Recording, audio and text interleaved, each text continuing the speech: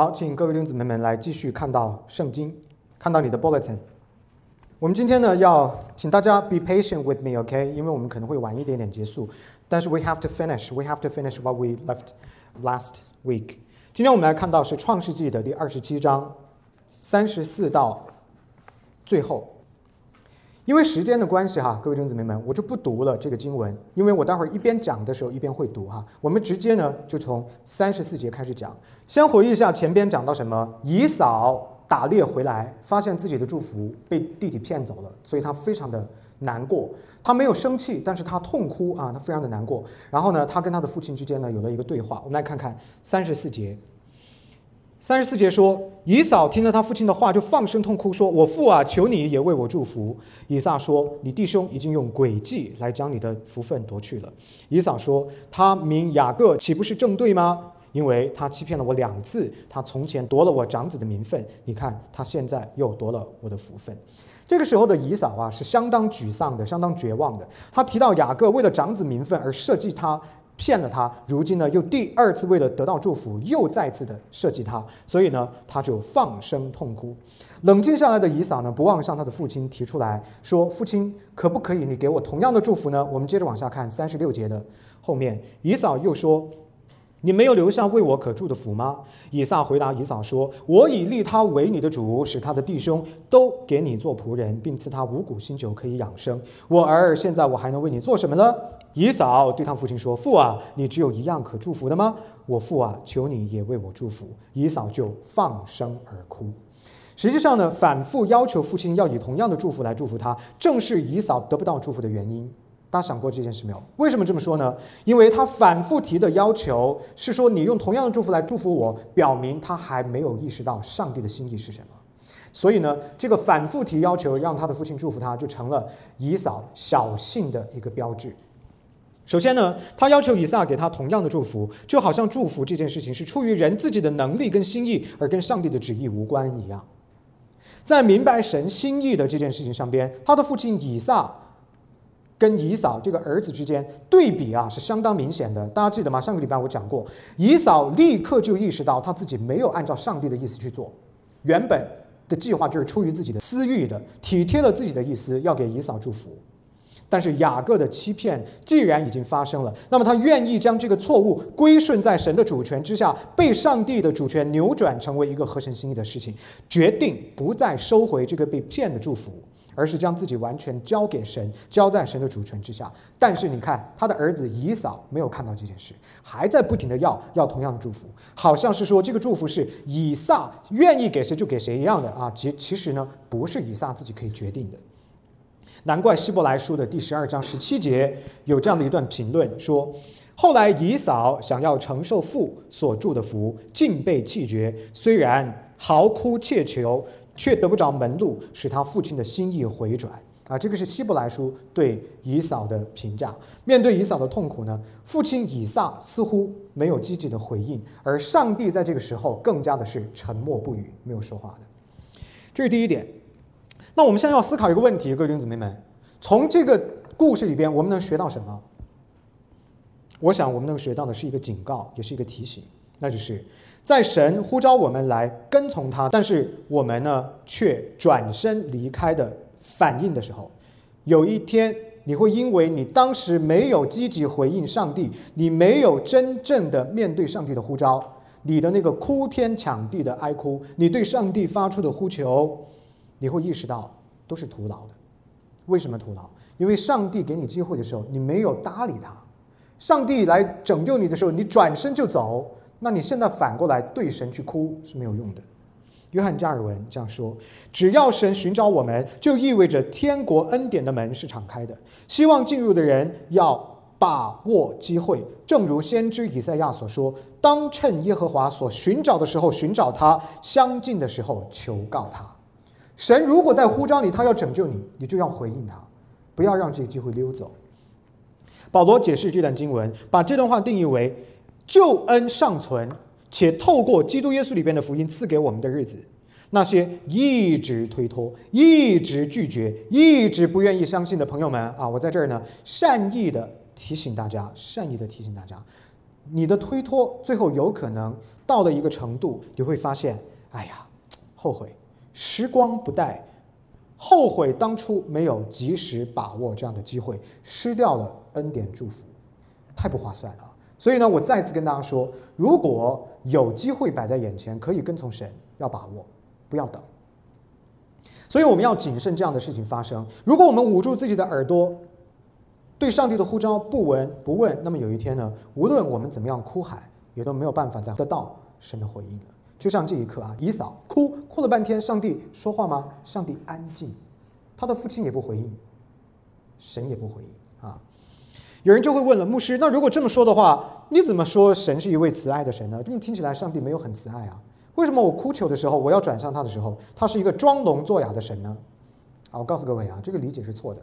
以西结书第18章21节说，恶人若回头离开所做的一切罪恶，谨守我一切的律例，行正直与合理的事，他必存活，不致死亡。所以我们怎么样来理解呢？这个问题的答案是什么呢？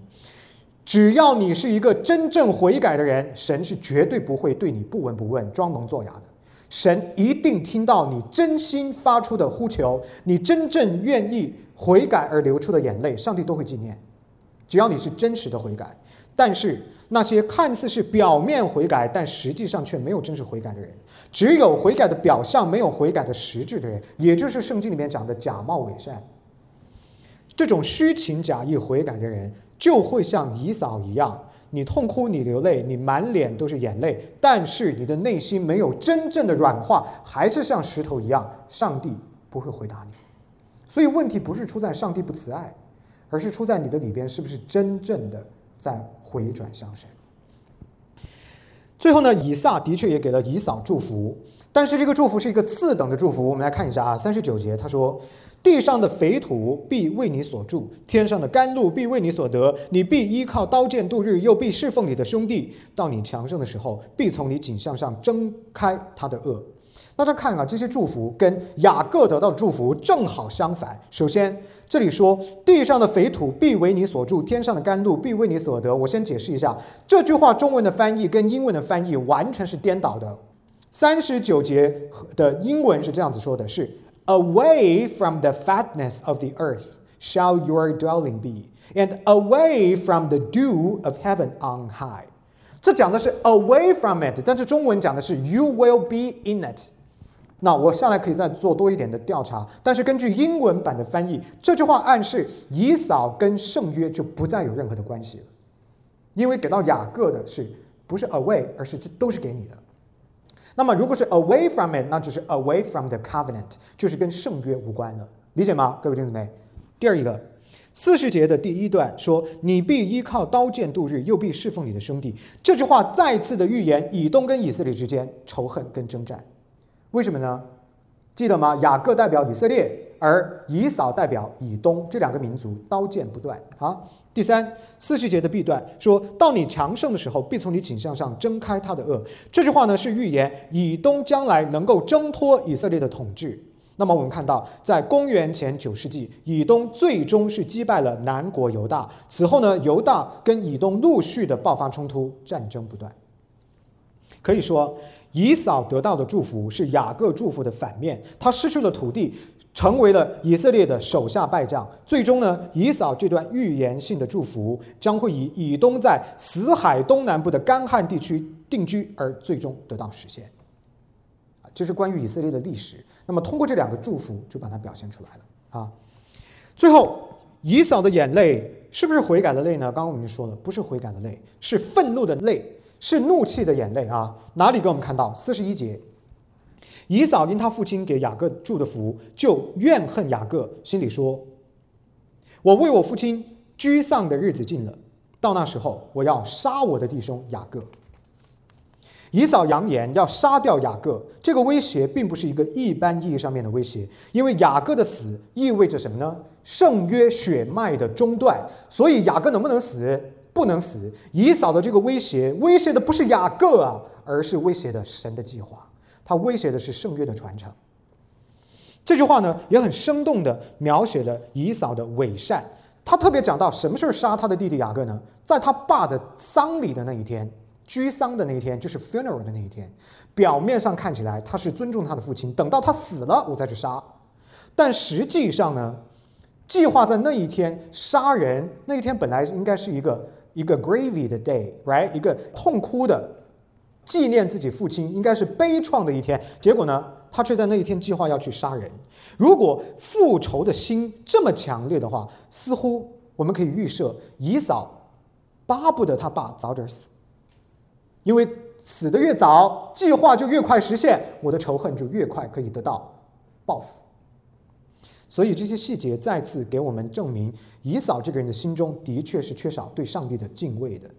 得知以扫复仇计划的利百加再次出手，要保护自己的儿子雅各，警告他赶快逃走。看42节，42节说，有人把利百加大儿子以扫的话告诉利百加，他就打发人去，叫了他小儿子雅各来，对他说，你哥哥以扫想要杀你，报仇雪恨。现在我儿，你要听我的话，起来逃往哈兰我哥哥拉班那里去，同他住些日子，只等到你哥哥的怒气消了，你哥哥向你消了怒气，忘了你向他所做的事，我便打发人去把你从那里带回来。为什么一日丧你们2人呢？他妈妈说，我不想同一天失去你这2个儿子啊，你们2个，所以让他要逃命，要逃到自己的本族本家，逃到自己的哥哥拉班那里。利百加之所以呢要让雅各逃走，其中一个原因是因为他不希望失去2个儿子。为什么这么说呢？因为一旦以扫杀了雅各，一个被杀死了，另外一个还活得了吗？肯定是要被处死的，一样是活不了的，所以一个都活不成。因此呢，救一个其实就是救2个，明白吗？救雅各其实就是把以扫也救了啊。因此呢，他吩咐要逃到他哥哥拉班那里，同他住些日子。英文用的是 a while，a while 感觉是 temporary， right？ 短暂的时间。结果哪晓得利百加没想到，这个 a while 一去就是20年，20年再也没有见过自己的儿子雅各。那么雅各在拉班那个地方辛苦做工20年都没有能够跟利百加见面。那么利百加的这个计划呢，有3个目的。第一，要防止以撒招来神的咒诅。为什么呢？圣约血脉不能断，一旦这个人被杀了，圣约血脉就断了，咒诅会临到他的身上。第二个，要逃离以扫对雅各的追杀，保护自己2个孩子的生命。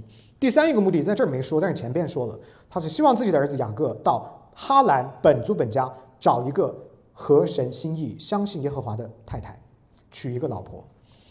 最后利百加呢，为了不在以撒的面前败露自己的计划，他特别使用了一个借口来解释为什么要让自己的小儿子雅各逃往哈兰。他说就是为了哈兰娶妻。我们来看一下46节他是怎么说的。利百加对以撒，这是她的老公啊，她的丈夫说，我因这赫人的女子连性命都厌烦了，倘若雅各也娶赫人的女子为妻，像这些一样，我活着还有什么益处呢？他说的是谁娶的赫人女子？以扫。所以他说我好烦啊，这个事情不合神的心意，他跟我娶3个不能在我的小儿子身上再出现这样的事情。那么这个理由呢，显然是自己的丈夫以撒可以听得懂的，而且会深度认同的。为什么？因为前面说到他们2个人都 suffer from it。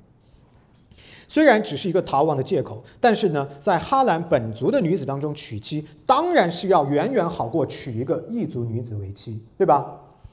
这么看来啊，利百加所做的更多的呢是基于圣约还有它完整性的圣约的传承的角度。也就是说，利百加从始至终好像想的更多的都不是自己啊，他想的更多的是神的话语，神给他的这个口谕，这个神谕啊，他想的更多的是这个部分。这就是为什么这个父亲以撒的祝福必须要落在雅各的身上，而不是以扫的身上啊。神对雅各的祝福呢，就是他偏爱雅各的理由。那么故事讲到这儿呢，各位弟兄姊妹们就全部讲完了哈。后面的经文开始呢，雅各就成为绝对的主角了。今天的经文呢，有几件关于神的启示需要弟兄姊妹们留心，我把它快快的总结出来，我们的正道就结束啊。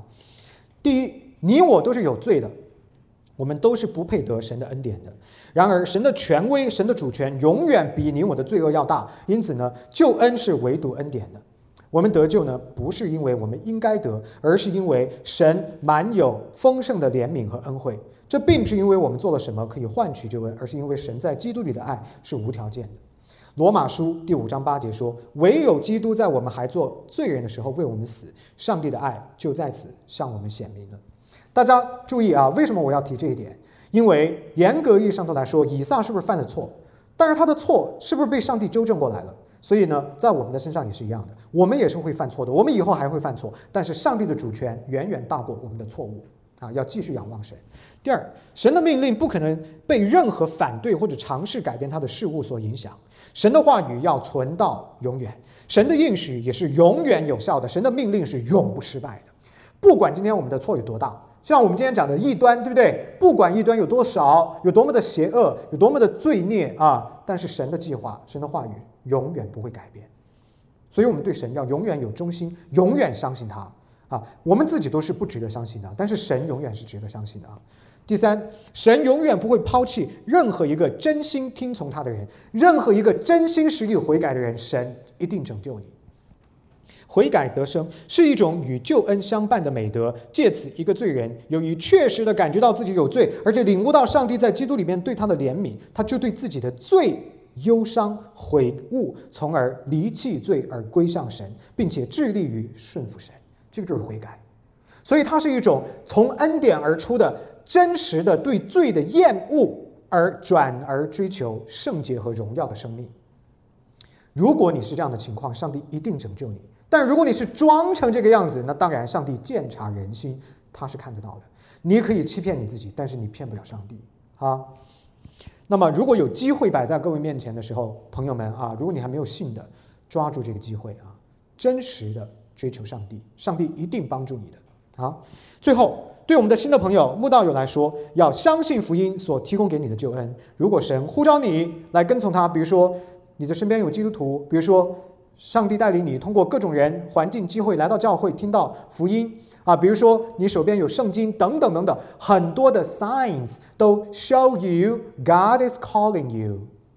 上帝在呼召你去回应他，因为他爱你，他希望你能够跟从他。那么这个时候呢，不要迟疑，不是说你立刻就要相信，但是 respond positively。更多的认识，更多的了解，把握这个机会，一定是不会错的。到了一个程度呢，愿神感动你，用信心来跟从他，好吗？我们各样不同情况的弟兄姊妹，已经信了的，坚定仰望神；没有信的，真实的悔改，把握住机会。上帝永远的看顾我们，他的话永远坚立。Let's pray， 我们祷告。天父，谢谢你，愿我们的信心因着你的话再次的巩固，愿我们中间已信的弟兄姊妹们坚定的继续的仰望你，还有我们中间还没信的朋友们，愿你的话进到他们的生命当中，就感动他们，他们愿意来仰望和跟从你。天父，唯有你的圣灵可以改变人，人不能够改变人，但是你可以。我们为所有有需要、有福音需求的灵魂献上祷告，愿你得着，按照你自己的心意拣选他们，成为你自己家中的孩子。感谢神垂听我们这样不配的祷告，奉主耶稣基督得胜的名，阿们。